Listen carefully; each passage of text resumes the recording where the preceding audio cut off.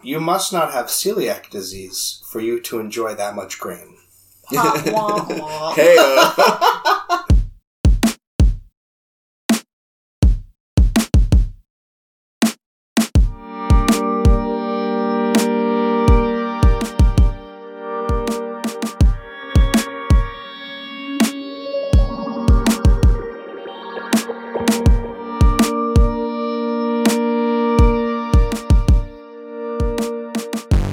Yeah, so this is going to be awkward. Yeah, so this is the first time we're doing it, too. Acknowledge that, you know what I mean? And that's fine. And I'm always awkward. So. Me too. First thing I have, maybe we could do is just go around, do some introductions, tell the good people who we are. Maybe we can begin with, like, a little bit of what draws us to the scary movie genre, you know? So I'm Harry Nichols, and I am an alcoholic. No. Hi, Harry. I like scary movies. I think I started liking scary movies because I just liked the adrenal thrill as a youngster, and have stuck around. I came for the thrills and the dirty, depraved feeling that comes from the best ones, I think. I don't know. That's fair. Mm-hmm. Yeah. Yeah. Hi, I'm Aaron Arm, and I didn't think I liked scary movies until I finally went to a theater and watched one. Mm-hmm. It was kind of like roller coasters for me, whereas like I went most of my childhood thinking, well, why would I do that? Right. And I actually saw The Ring as my first one, which was a really good first one. Yeah. Because it was scary, but like digestibly so. Right. Mm-hmm. And I thought, oh, I could do that. And I like it because it's art, and art is meant to make you feel something. Mm-hmm. And fear is a thing. Mm-hmm. Mm-hmm. First, The Ring is in my top 10. Mm-hmm. The remake, I know people will disagree on that, but the remake, The Ring is in my top 10 horror. You actually won't get movies. disagreement from me from that. But, Okay, yeah. awesome. I should say I'm Jen Lightfoot, and I honestly, I don't know. Okay, so the story I think about is like, you know, in Fantasia, there's like the night on Bald Mountain scene. Mm-hmm. My mom wouldn't let me see Fantasia. My dad took me, and I came home, and I was like, I know. Wait, is that the one with the dinosaur? Maybe. Okay. I don't know. This one had like a devil. It's like the Okay. devil. Oh, I know the one dropping you're their talking about. Yeah. bodies to like the flames. And my mom I thought gotcha. I'd be too scared. So I don't know. I was like 5. And she was like, no, you're not allowed. So I went to my dad's house and he took me. And I couldn't keep my mouth shut. So I went home, told my mom. I was like, I saw Fantasia. My favorite part was like the devil dropping all the bodies. And I feel like since then, I've just liked creepy shit. Your mom was like, pediatrician. Right? I mean, to be fair, she read me Annabelle Lee, Edgar Allan Poe. It was a bedtime story at night, so I feel like, yeah. So you've had like a taste for the occult since the beginning. Yeah. That's funny. Backtrack. Fantasia. You mean the Disney? Yeah, the Disney one. Mickey Mouse. Yeah, but there's like the devil. Yeah, that's early on. That was the only VCR tape that my grandma had. Oh my God. And when I went to visit her, you know, growing up, that's what I would do. I'd watch that movie because there was nothing else for me to watch. So I have a strong attachment to Fantasia. Yeah, totally. That's awesome. I'm told that as a kid, I was taken to Fantasia in the theaters, like as a baby. And my parents were like, my dad was like, he's never going to watch it. And my mom was like, let's try it. And I sat and watched the whole thing. It's a long-ass movie. It's a long movie for like a tiny baby to take in, you know? Yeah. I think it speaks to the... I like that we all had a story about Fantasia. We totally did have a story about... Well, I wanted to say I have a story about The Ring, too, because, like, The Ring was the first one I watched, too. That was in the theater? No, I didn't go and see it in theaters, but it was the first one I sought out. I sought out at the movie store. We rented it. Yeah. The first, and in my recollection, scariest movie I ever saw was a comedy when I was about 5 years old that I had no business watching as a 5-year-old. Right. And in my mind, it was the scariest thing. What was it? Nope, that'll be a story for another time.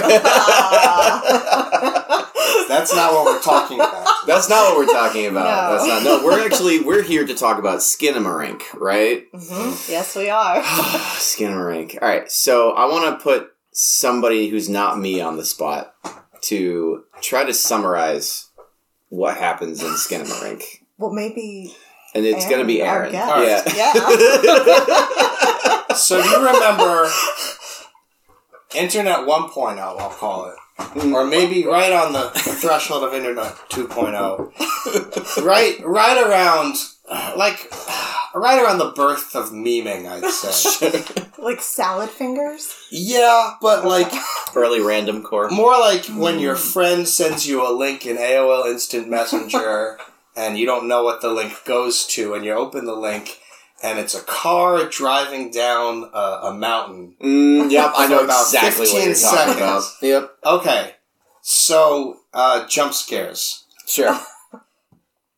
The movie for me was, what was it, 2 hours? It's an hour 40. Yeah. It was an hour and 40 minutes of watching a car go down a mountain, waiting for the jump scare, and at some point in that hour and 40 minutes, it happens 2 or 3 times. Right. Mm-hmm.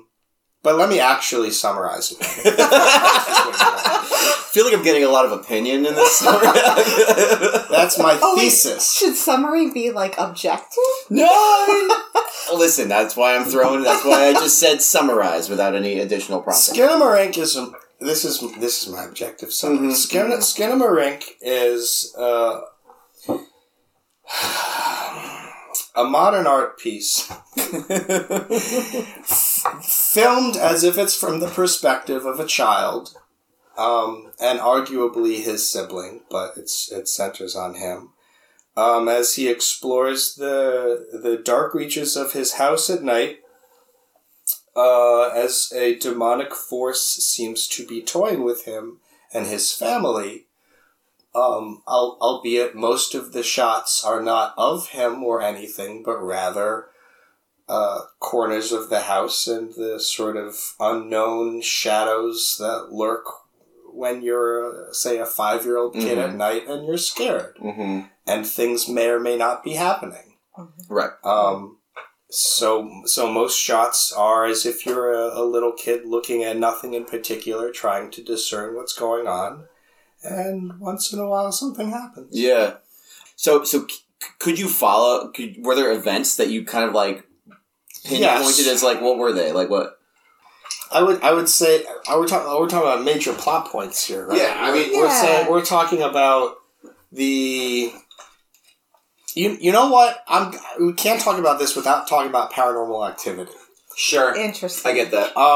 And one of the mainstays of both is that it's a slow build up from questioning whether anything is happening to, well, okay, there's definitely something happening. Sure. Yeah. And it's very, very gradual. So if we want to, plot out what happens, we could go into great detail about like, oh, then this thing moved. But right. No, we shouldn't do. Let's broadly. That's way too much. Broadly,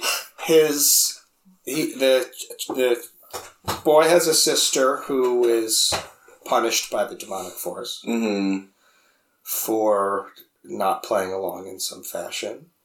There is the visitation to the parents' room, which we'll have to come back to. We have to talk about that one. Yeah. Yes. Honestly, most of what happens is in the final act, where it kind of gets dialed up quickly, and it's like, oh, everything has happened all of a sudden, and yet it hasn't. Right. Yeah. Everything and nothing has happened. Yeah. I know. Jen, anything to add? Anything that we're forgetting about as far as like what happens in this movie? Or? Well, there is one thing. Okay, so I may have watched it 3 times. And Good. Thrice. I may have,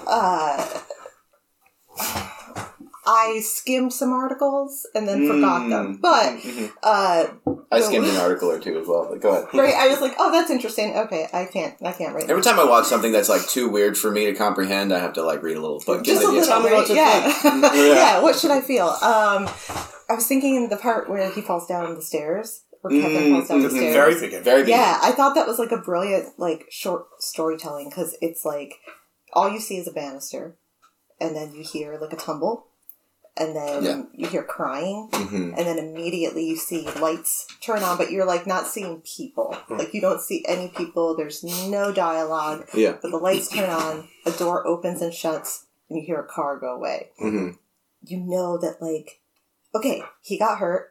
They're going to the doctors or the hospital. Like, it's so simple. Right. Like, it's so clever and so simple. But, yeah. I won't talk about one of the theories yet. Okay. Because I don't... I've probably read it. It's probably the most common one that I'm like, I don't know if I want to believe it or not. Right. But, yeah, I feel like the hitting on the head lends itself to other theories. Totally. I think it's important to note that you hear an adult. There is like an adult in the movie in the very beginning of the movie, and then that's it for all the adults. The father. The dad. Is it the dad for sure? He talks on the phone too, but we don't know who. It's almost like he's talking to the mom. And yeah, Are they divorced? Clearly, something's going on there, right? Yeah. It's such a weird movie to try to piece together the exact events of, particularly like you mentioned that last act. It's just like so much happens, and it turns into just absolute like chaos. You know what I mean? I feel like we should rate it. Like we should all go around and say like, okay, I'm down with that. No, let's do it. I'm like, oh, that was also on my list. So perfect. I just jumped to it. Like a 1 to, I don't know, how would 1 to 10, 1 to 5? What's simple? Let's go with. I like more gradients than fewer gradients. You know what I mean? Okay. So let's go with 10. 1 to 10. What's 1 and what's 10? 1 is like trash. The worst movie you've ever seen. Okay. Yeah. And 10 is like the best movie. The best thing ever. Work of art. Yeah. Okay. Genius. All right. Aaron, you go first. Oh. 3. Okay. Oh, okay. I'm low. I'm gonna. You're lowballing it. Yeah. I'm like more like a 7 or 8. Really? Yeah, I thought it was pretty cool, actually. Yeah. I'm like a 9. Really? Yeah. Wow. Oh, wow. Okay. All right, so I feel like we should go in reverse order. Why the 9? I love weird shit. Mm-hmm. But it really reminded me. It reminded me of David Lynch in a way. So like, I know he's technically not horror, but like I lump him in with horror. He gravitates in that direction a lot, right? Yeah. Like it veers. So it reminded me of that because it's like the familiar and like mundane, but like it's really unsettling and uncomfortable. Yeah. Like I liked how movies don't scare me. Like horror movies don't scare me. Right. But I was watching this, like, we'll get to the scene, but when all spoiler right now, but when she, like, looks under the bed, I was, like, freaking out. Yeah, that was very uncomfortable for me as well. In the visiting the parents' room. Yeah. And there's never anything under there, right? There's nothing under there. It's so uncomfortable. What makes it for a 7, 8 for you? Yeah, I mean, I guess I'm just kind of bridging two worlds here. Like, I like the creative storytelling. I like that you have to piece it together. But I do think that the final act is kind of a cop-out. It just gives itself to, like, surrealism. And, like, sort of an, like, abstract thing without really giving us too much else in the way of plot. And that, to me, feels like a cop-out. So, like, you know, I really enjoyed the build-up. I really enjoyed, you know, like 90% of it. Mm-hmm. And then just that last 10%, not that I hate it, but, you know, I feel like it felt like we just kind of got tired of telling this story and now we're just going to end it in this way. When did that point start for you? It's the point at which, what's the kid's name? Kevin. It's because you've seen it 3 times. It's the point at which Kevin starts being on the ceiling. That's where, and he's on the ceiling and he's walking toward the parents' room. Okay. And then he opens the door to the parents' room, and then it just kind of totally. Because after that, you get like the number on the screen, and like like it's all the toys are on the wall, like right. Okay. Yeah, and then you have this weird zoom out where like all of the toys are just in a giant dune on the ceiling, and then it just gets weirder and weirder from there. Okay, a 3. So. Let me preface this by saying I love weird shit. I like experimental stuff. I like David Lynch. I I will never hold something against a work of art because they're trying to do something new. And that might be the only saving grace of this. Gotcha. That's the only reason it got as much as a 3. Because, like, hey man, you tried to do something. Right. What did you not like? What I didn't like was that, as a horror movie, I want something to earn the scariness factor. And the reason I think I opened with a thesis of jump scares is because that's where I thought the only scariness was coming from. It just felt like it was only relying on you waiting for something to pop out. And it would be interesting to talk about what jump scares we think work or don't work in movies. Totally. But to me, it felt like it was one repeated long gimmick. Regarding the story, it kind of felt like just throwing stuff in a wall and asking the audience to figure it out without making a good faith effort to really suggest something or make it feel cohesive. It was kind of like, well, what if I did this now? And who knows? It could be anything. And it might be my small, smooth brain unable to piece it together on my own and reap the reward. But when I was watching, it felt like, oh, he's just throwing stuff out there. I think that you're not totally incorrect. I mean, I think that certainly this movie is made up of small events that are meant to seem unsettling, and they don't all add up to a big puzzle picture. We never really get any answer as to why are the toys on the ceiling, and why does the toilet disappear, and why. Well, Jen, I feel like you have a thought. Go ahead. So, I did like that. You liked it to that part with the because it felt like it was going somewhere. But it's interesting. I do think that there was actually a plot. Like a stream, and you can interpret it in different ways. Yeah. But you mentioned it being scary. It's fascinating. I actually don't think a horror movie has to be scary for it to be excellent. I think unsettling or disturbing or makes me feel ugh is actually scarier. Yeah, okay. But there's something else I was going to say, and now I had a brain fart. Cohesive story. Might have been that. I don't think it was. Disappearing toilets? Yes! Thank you. Yeah. Disappearing. So, like the nerd I am, I put notes in my phone because what is it called? Presto Changeo.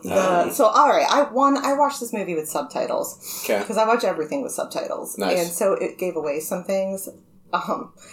It said that the cartoon was called Presto Changeo. That's why I know that. I didn't dig deep that far. Right. But, so when that's happening, it's like the rabbit is shrinking and disappearing. And then it focuses on the snake, the toy snake, and it disappears. Right. And so I feel like, even though that happens later in the movie, it's showing us that in the subtitles, it calls it a monster too, even though there's no indication ever that it's a monster. Learning to get rid of things. So it's learning through the children's cartoons. It's kind of how I read that. And then at the end, when he kills, or it, whatever it is, kills the children, you see the blood splatter and then it disappears, and then you see the blood splatter and it disappears. I read that as it doing the the Presto Changeo. Yeah, exactly. Interesting. Yep. Wow. See, that's great. I love that. Thank you. I made that connection with the cartoon because it kept focusing on the cartoon. So I saw that, and my question would be, and this is going back to what a professor in college would write on papers if you'd never led a thought somewhere in a paragraph. So what? So so the thing is, it parallels the cartoon. Yeah. So what? Okay. And? Yeah. Does that tell us anything about it or the characters or the situation there? I guess that's also part of my larger critique of it as well, is that we have these scary things that happen. I guess I'm not given any kind of motive. You know what I mean? No, motive for no reason for why this thing is doing this to them, So, you know? one of the theories...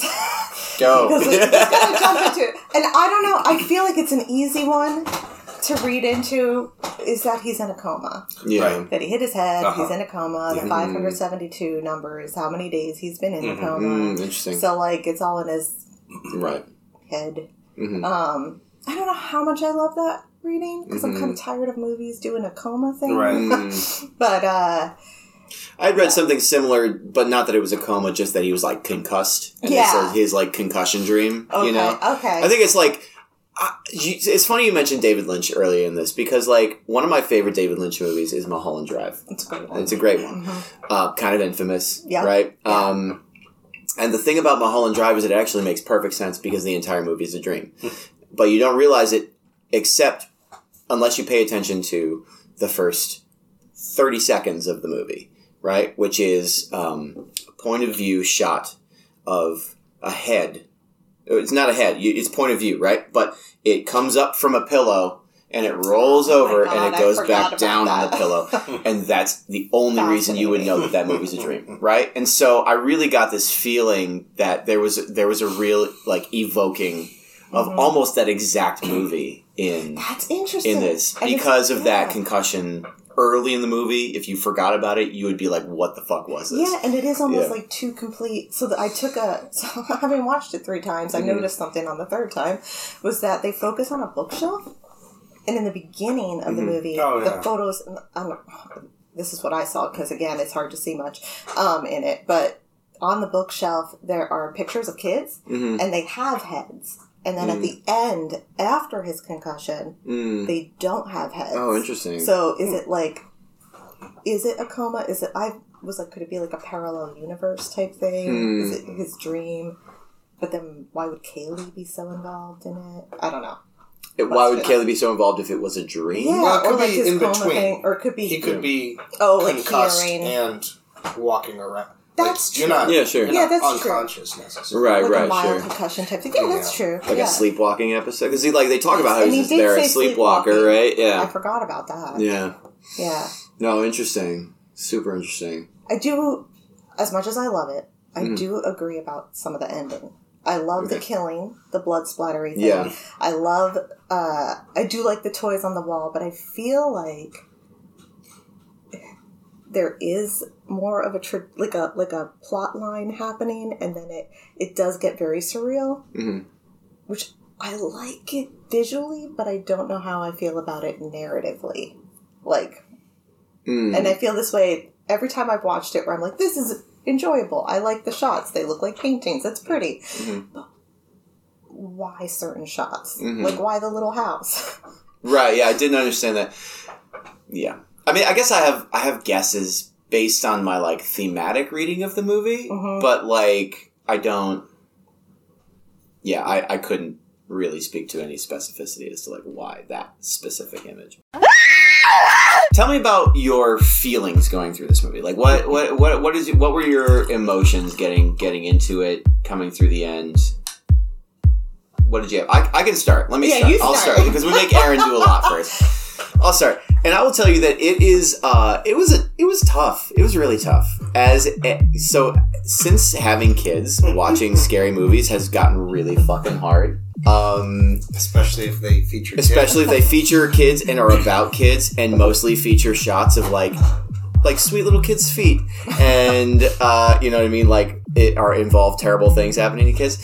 So it was a really goddamn hard movie for me to watch, and it led me to this feeling that this movie was about, like, you know, like the powerlessness of children and the feeling of powerlessness of childhood in a household. Like, clearly I think what's going on here is that, like, this is a house that, yeah, the parents are divorced, right? There's probably a lot of emotions about, like, not having any say in that, not having any agency in that, right? And so, to me, the monster is kind of like a manifestation of that feeling of powerlessness, right? Like, it moves your toys to the ceiling when you're not watching. It, you know, takes away your mouth. It doesn't even allow you to really see what's happening, right? You're so powerless that you don't actually get to witness the action. You don't get to know its name at the end, right? You don't. There's so much like powerlessness in this movie for me that like that was my major thematic reading of it, and that's what gave it made it so fucking hard to watch for me. Jen, your feelings, your thoughts? Okay, well, I started it. Yeah. And I was like, oh man, this movie's going to take me a long time to watch. Because I feel like my attention span is low. I'm on my phone. I was like, no, this is a movie I have to pay attention to. Even though nothing's happening, I have to watch it. I felt like I don't know. Like, I don't have kids. I did think about that for people who have kids watching it. It must be harder. I did still, like, I was like, oh, this is interesting. Like, I feel bad for the children. Like, I don't see them. Right. I don't know anything about them, but I feel like when he gets stabbed in the eye, it's just horrifying. Interesting use of the passive tense there. When he gets stabbed in the eye. Right. Or I guess he stabs himself in the eye. But he has to do what the monster says, right? Yeah. But I think it like starts out where you're like, what is this? Because the first shot, it's almost like, what am I looking at? Like, because it's shot with like looking down at the carpet, but people are playing with toys. Right. And it says 1995. And as it goes on, I was like, oh, okay, I'm here for this, but it's just going to be like a similar vibe the entire time. And then when there was a jump scare, I don't remember which was the first jump scare, but the first one, I jumped, and I don't do that with horror movies, because I was like, this is going to be an even-keeled movie. Right. Led you into a false sense of security somehow, this movie? Definitely felt like I was in a nightmare. I was like, the tops of doors have never been so horrifying to me. Right.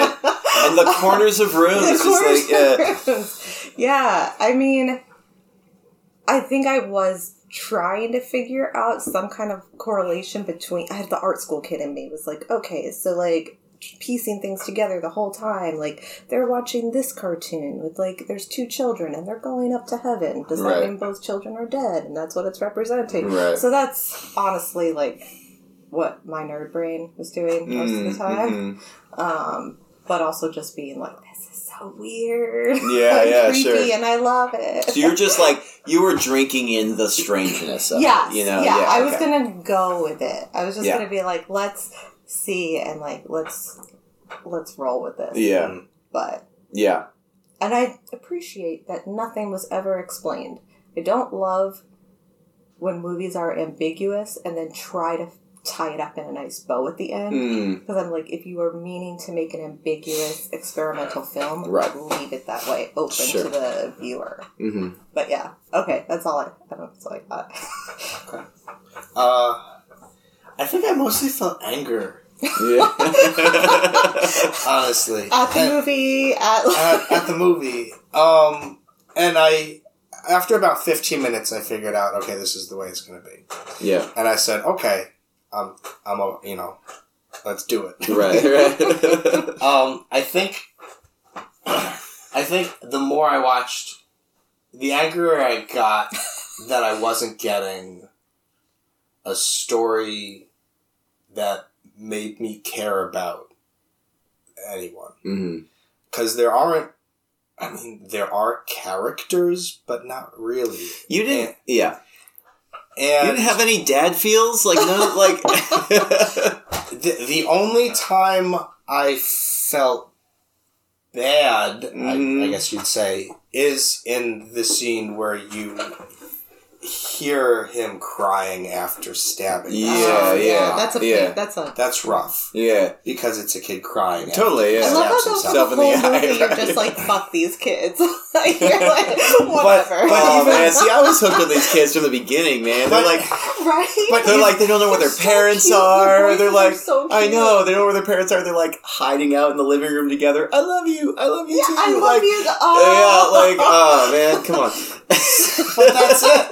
You gotta have more kids. That's your problem, man. No, I'm angry that I feel bad for him in that moment because I don't think there's anything else in the movie that you'd really call character development. And I know it's not supposed to be.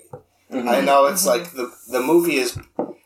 Kevin is like a surrogate for the viewer. Mm-hmm. Yeah. Which is, a lot of times in stories we say like writers use characters as their surrogates, but it's sort of the other way around where he needs to exist just so there is a character through which we can pretend we're little kids who are scared in the dark. That's interesting. But then in that case, I didn't feel bad for myself because I'm just forced to stare at walls waiting for something to happen. And most of the anger, and the interesting part is that for an extended period of the movie, I was like, I had my eyes half closed, or I had hands in front of my eyes waiting for a jump scare. Right. And being angry about it. Because just get it over with. Right. You stupid, undeserved jump scare. Yeah.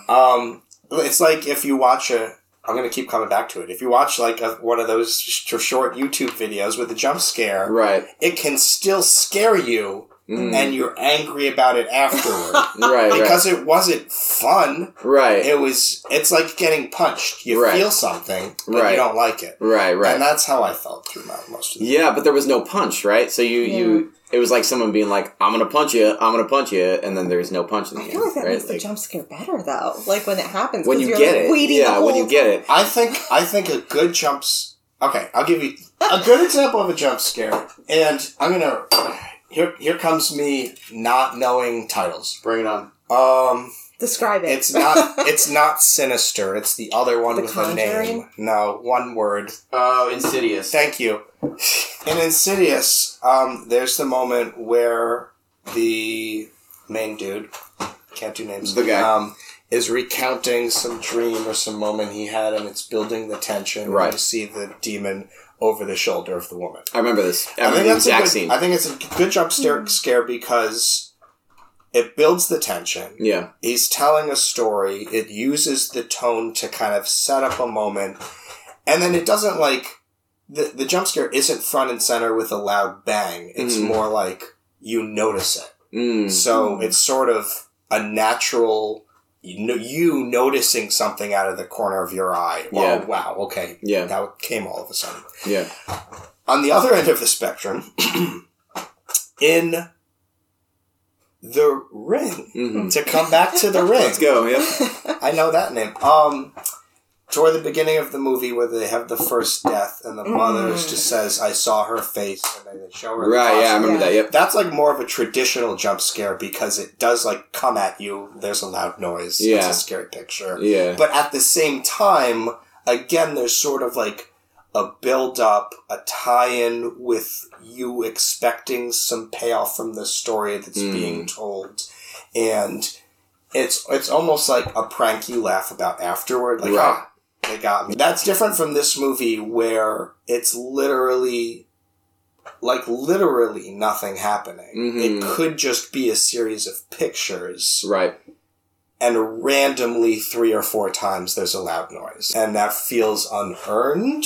And I think that's why it makes me mad. It's interesting to you that you say that feels unearned to me. Because to me it feels...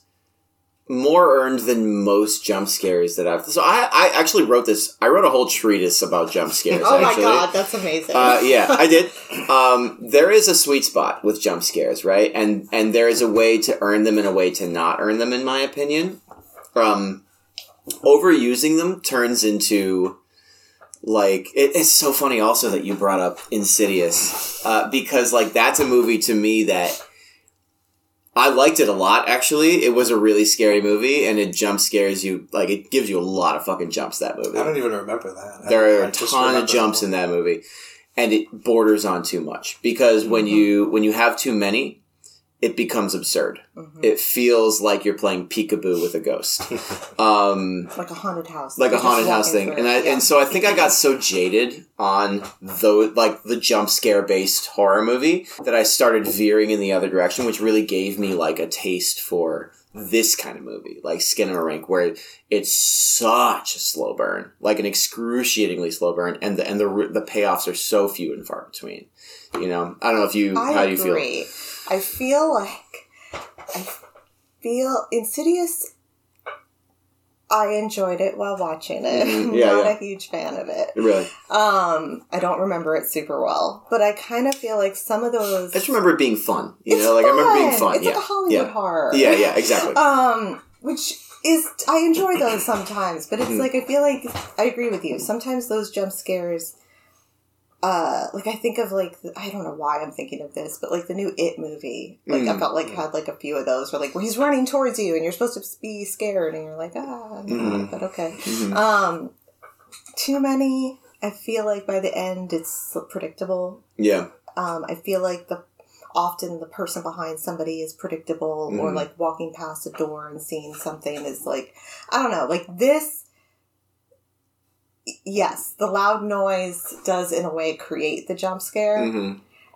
But I felt like it was different than the others because there is so much slowness before it that you can't predict when they're going to happen. Like, it's not predictable. I don't know. Which maybe is kind of a point in Aaron's favor, actually, because, like, I feel like what your point is that, like, there's a way to build it up, right? That's true. There's a way and I'm saying the opposite. Well, I mean, we're saying the same thing, but we have different feelings about it. Right. My feelings are like, I could make this sort of jump scare. Yeah. I could take a picture, turn it into a 2-hour video, and then also throw in a yeah. No, I hear that. But maybe I wasn't savoring everything in between. I was looking for stuff to savor. I was really trying to find, like, give me a moment to dig into and think about. I liked the moment where he goes to the parents' room. Yeah. And when that happened, I think I said out loud, "Okay, here we go." Yeah. and then you're watching this movie by yourself. I was. Yeah. I was saying things. Okay, here we go. No, but you're right. When because it's actually Kaylee that goes up to the. Oh, that was Kaylee. That was Kaylee. Yes. But when she goes up, it's like when she opens the door and you don't see the dad ever, and he's sitting on the bed, and you're like, it's so uncomfortable. It's so uncomfortable. I think I also said something out loud, and I was also like. I was hoping if the movie... I was also watching it. I didn't want... The rest of the movie didn't need to be that scene for me. But if it went in that direction, where there was, like, just more interaction, or more... a suggestion of something happening, I guess. Because that is like a short story within it. I will say something about that scene. Yeah, let's get into that scene, because that was, Well, I watched it with subtitles, so it tells you other things. So when subtitles are so weird like that. They're so weird like that. And I have a habit of just watching everything with subtitles now. I don't know. But like, so when the mom gets up and goes into the darkness and like the entity monster creature thing is there, it actually says bones crunching. Yeah. I had subtitles on at that time, and I saw that. Right? And I was like, oh, I wonder what I would have thought, like, without subtitles. Because, like... Yeah. It could sound like bones, but I don't know. Yeah. And if it is bones crunching, are we trying to say that the mom is dead? Are we trying to say... Yeah, no, it's such an interesting... But I think it's such a... I feel like it's relatively early on in the movie, right? Like, it's... Like a third of the way. Yeah, it's like definitely not central, but I think it's such a focal point of the movie, right? Like, I think a lot of the tension of the movie is about that, right? Whatever the fuck is going on with these two parents, right? Yeah. Is what this kid is experiencing, like, this tension over, this dread, this drama. Again, going back to our reading that it's like... like a stress dream, right? Like a when I wanted to hear what people on the internet thought, I saw a lot of connections between that and the beginning, because it's kind of the only two moments that really involve the parents. Like when he falls down, okay, because they both suggest some distance between the parents. I've seen people say something about abuse. I saw that too. In any fashion, right? I mean, yeah. Maybe. I mean, there is one line where, I don't remember which kid says it, but like, The one says something about mom, and then the other one. I think like, Kaylee says like, I don't want to talk about mom. Yeah, and that was another moment. I was like, okay, here's give me a story. Here's plot. Come Let's go. Oh my gosh. Yeah, no. Aaron, I guess in the end, I do hear your frustration about like a lack of more explicit plot stuff. It's not right? narrative like, it's not based. No, like I had my partner Tyler watch it, and he was like, "This is your jam." Yeah. Like he's also an English professor, so he was like, "I need a plot, or I need like a narrative." Not always, but it was too. Yeah. So Jen, if it's as the champion of this movie, really, you gave it a 9, while the rest of us gave it a lower. If it's not narrative based, like where is the value in the movie? What do you think? I think in the visual. I think that like for me to enjoy a horror movie, it has to be visually interesting. Mm-hmm. So like, I thought the like composition of the shots, like there's one shot with like the silhouette of a fan and it's like blue behind it. Mm-hmm. Like it's so simple, but it's so creepy and like pretty at the same time. Like it was beautiful. Like I thought the movie was very pretty, which is a really weird thing to say, but no. Well, that's your whole art style too. It is. It's like I know that's the problem. And you must not have celiac disease for you to enjoy that much grain. Hey, that's going to be the cold open of the episode. That's glorious. But in speaking on the aesthetic of it, or the perspective, one thing that I realized after the fact, I was like, wait a second. Some shots seem very deliberately from Kevin's point of view. Mm-hmm. Or in parallel with a kid that age. Yeah. Again, like you're trying to experience it that way. Mm-hmm. Meanwhile, some shots are just as if there were a hidden camera. Yes. Yeah. Stationary. Yeah.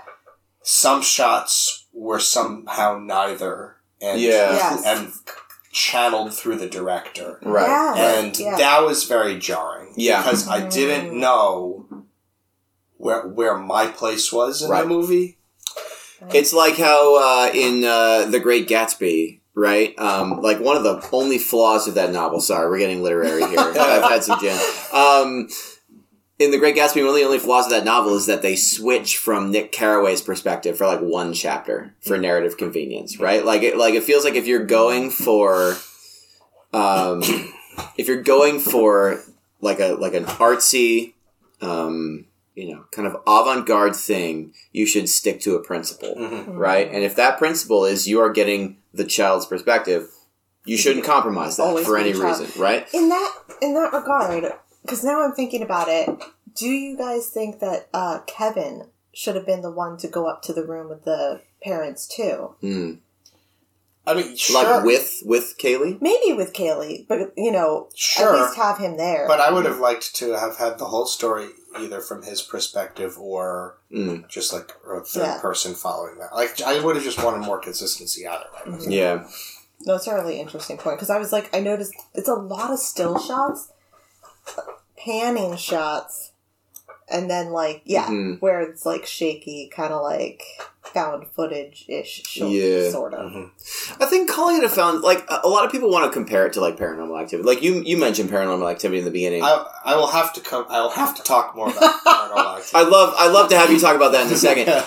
But I feel like that comparison is not exactly right. Right? I don't think this is a found footage movie. I think, and I also don't think that it's right to say that it's a movie from the child's perspective. I think that this is a movie about intentionally obscuring the subject, right? It's about intentionally making it so that you're not quite sure what's happening, right? Like this all gets back at my like thematic idea about the like powerlessness of the kids and stuff like that. So like I'm not really bothered by the changes in perspective. It didn't really bother me. Because none of it makes it any clearer exactly what's happening, I don't, but go on, Paranormal Activity. Now I want to respond to what you said. Sure. I don't care whether stories are realistic. I like stories that abide by internal consistency. Like, I want to feel like the writer or director or whoever has an understanding of the world that they created. Yeah. And I'm not convinced that, forgive me, I don't know the director's name. It's, I actually just looked it up because I'm a fucking hack. Isn't it Kyle? Of course his name's Kyle. Kyle Edward Ball. Yes. Is his name. Yeah. I'm not convinced that he, like, had rules or a grasp on the story he was telling. Again, I think it was a lot of, like, well, what if I did this next? Wouldn't this be cool? I'll let people figure it out. I do have one thing to say. But to go... So the thing that kept making me think of Paranormal Activity is the sort of the slow burn with each successive shot. You might expect something a little more to happen, which kind of did happen, but more holistically. Yeah. It was less consistent from shot to shot. I think I would have liked it more if the build-up were more consistent. Sure. But that might be the reason that you like it, because you didn't know what to expect. Right. Right. The other thing that I keep thinking of with Paranormal Activity. Sorry, I just heard Pornormal Activity, which is a great parody. We're going to have to make that. There we go. It might exist already. It probably does. It is done. Oh my. Which I do like that first movie, if you can't tell. I liked it too. Yeah, me too. I liked that had a very solid rule for the point of view. This is through cameras. And I think I was expecting something like that. Yeah. Like, I was trying to... It took me way too long to try and parse the perspective. You were looking for... Until I threw my hands up in the air like, oh, it's whatever perspective. You were looking for, like, an explicit logic to this movie. I wanted a rule. Give me one rule. Give me one single rule for this movie. There are no rules. Oh my god. So you mentioned the director not having like a clear like how did you word it? He didn't understand his own world or rules. Okay, yeah. So it's been like 2 weeks since I read any articles or skimmed them more like it, but and I'm gonna get this wrong, but I know the director is gay, and I thought that in one of the many articles I skimmed, probably mushing interviews together, he said something to the effect of that it was, I want to say, like, about, like, not, I don't know if turmoil is the right word, or, like, you know, about being queer. I don't quite... There's, like, some kind of, like, metaphor, I think, that, like, he was thinking along those lines with it. When you were talking in the beginning and saying, like... Because I was like, I don't really see that. And as, like, a queer person, I'm like, I just don't. You're right. I just don't know how I see that. But you said, like, the dark entity kind of, like, I don't know, this kid, like, battling with this, like, dark entity that's in the house. I was like, oh, like, is the dark entity, like... realizing that you're gay and like the kid is like fighting that or like trying to figure out how to work with that. I don't know. Again, I probably butchered everything that was in that. I feel like I saw something. I think I saw some more evidence on that one. As soon as you said it was ringing a bell with something I read, and whatever I read, it clicked when I read it. Okay. We're gonna have to it might be the same thing. We're going to have to go back and look at it, because I'd love to have, to see that again and lay it out, because it made sense when I saw it, but I think we're... Yeah, I know. We gotta find it. Yeah. Pick it up again. Definitely. Yeah. I don't know. So where do we go from here? I mean, the thing I was thinking about closing with, are we ready for closing yet? Sure. Are there other things we want to talk about? I mean... I don't have anything specific. Nothing that would probably not be redundant. Nothing new. Yeah. It's just like maybe closing out with our ultimate what the fuck moments from this movie. And so... Okay. So let's do what the fuck moments. I said that I liked the bedroom scene. I liked that it kind of got paralleled in the last scene. Okay. And even though as soon as the movie ended, I said, oh, God damn it. Oh my God, I'm sorry. I did the final 30-second shot was haunting in its own way. Yeah. It was weird. It was scary. And this is very anecdotal, but the one jump scare I didn't totally hate was with the freaking telephone toy. Yeah, what the fuck was that? Because what the fuck, right? Like, what the fuck? And my mom called me yesterday to tell me she just bought that toy for my kid. so you know I'm going to be looking at it intensely. No, you're going to throw it right in the garbage. Yeah. So, don't even bring it home. Right? So the telephone scene is your what the fuck moment. Why not? That's good. No, that's good. That's fairly accurate. I don't know what my what the fuck moment. I ask these questions and I don't even think about my own answer to them. Okay, I have a quick question. Is what the fuck what the fuck is happening, or define what the fuck? I think it's open to interpretation. Okay, cool. Maybe the moment it could be a moment of what the fuck is happening, but it could be a moment where you, depending on what we're talking about here, is just the moment that made you feel the most unsettled or unhinged or whatever that means to you, cool. in the moment for the movie. I'm going to say my what the fuck moment. My what the fuck moment is the ending. Yeah, literally last shot. The face with asking what's your name? Nothing. Right? That is just really literally just describing the scene to you. I got a little bit of chills going on. It's haunting and it does what horror is supposed to do, which is make you question why that's so unsettling to you, right? I'm not sure what the answer is, but I'll probably be thinking about it for a while.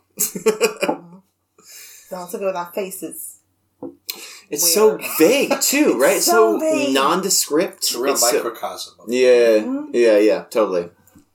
I think my what the fuck was, I don't know why I think about this part a lot, but when the monster tells Kevin to put the knife in his mouth, Jesus fucking Christ. I was just I remember, I think you see the back of a couch as it's happening. You see nothing. You see nothing. Yep. And then, I'm there with, my hands over my mouth, oh my god, what's happening? Yeah. And then you hear him crying. It's the crying. So painful. Mm-hmm. And then you see the blood on the cabinet or whatever.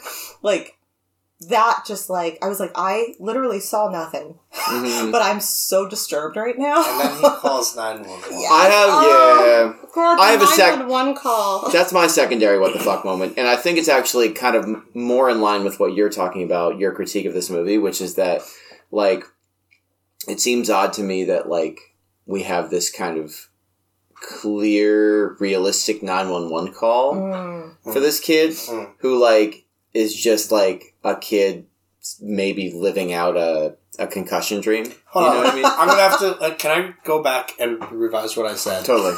Because it's not just... It's difficult for me to actually say this out loud. Yeah. It's not just that a little kid puts a knife through his eye. Right. But that he then, on his own, his family missing, calls 911. Right.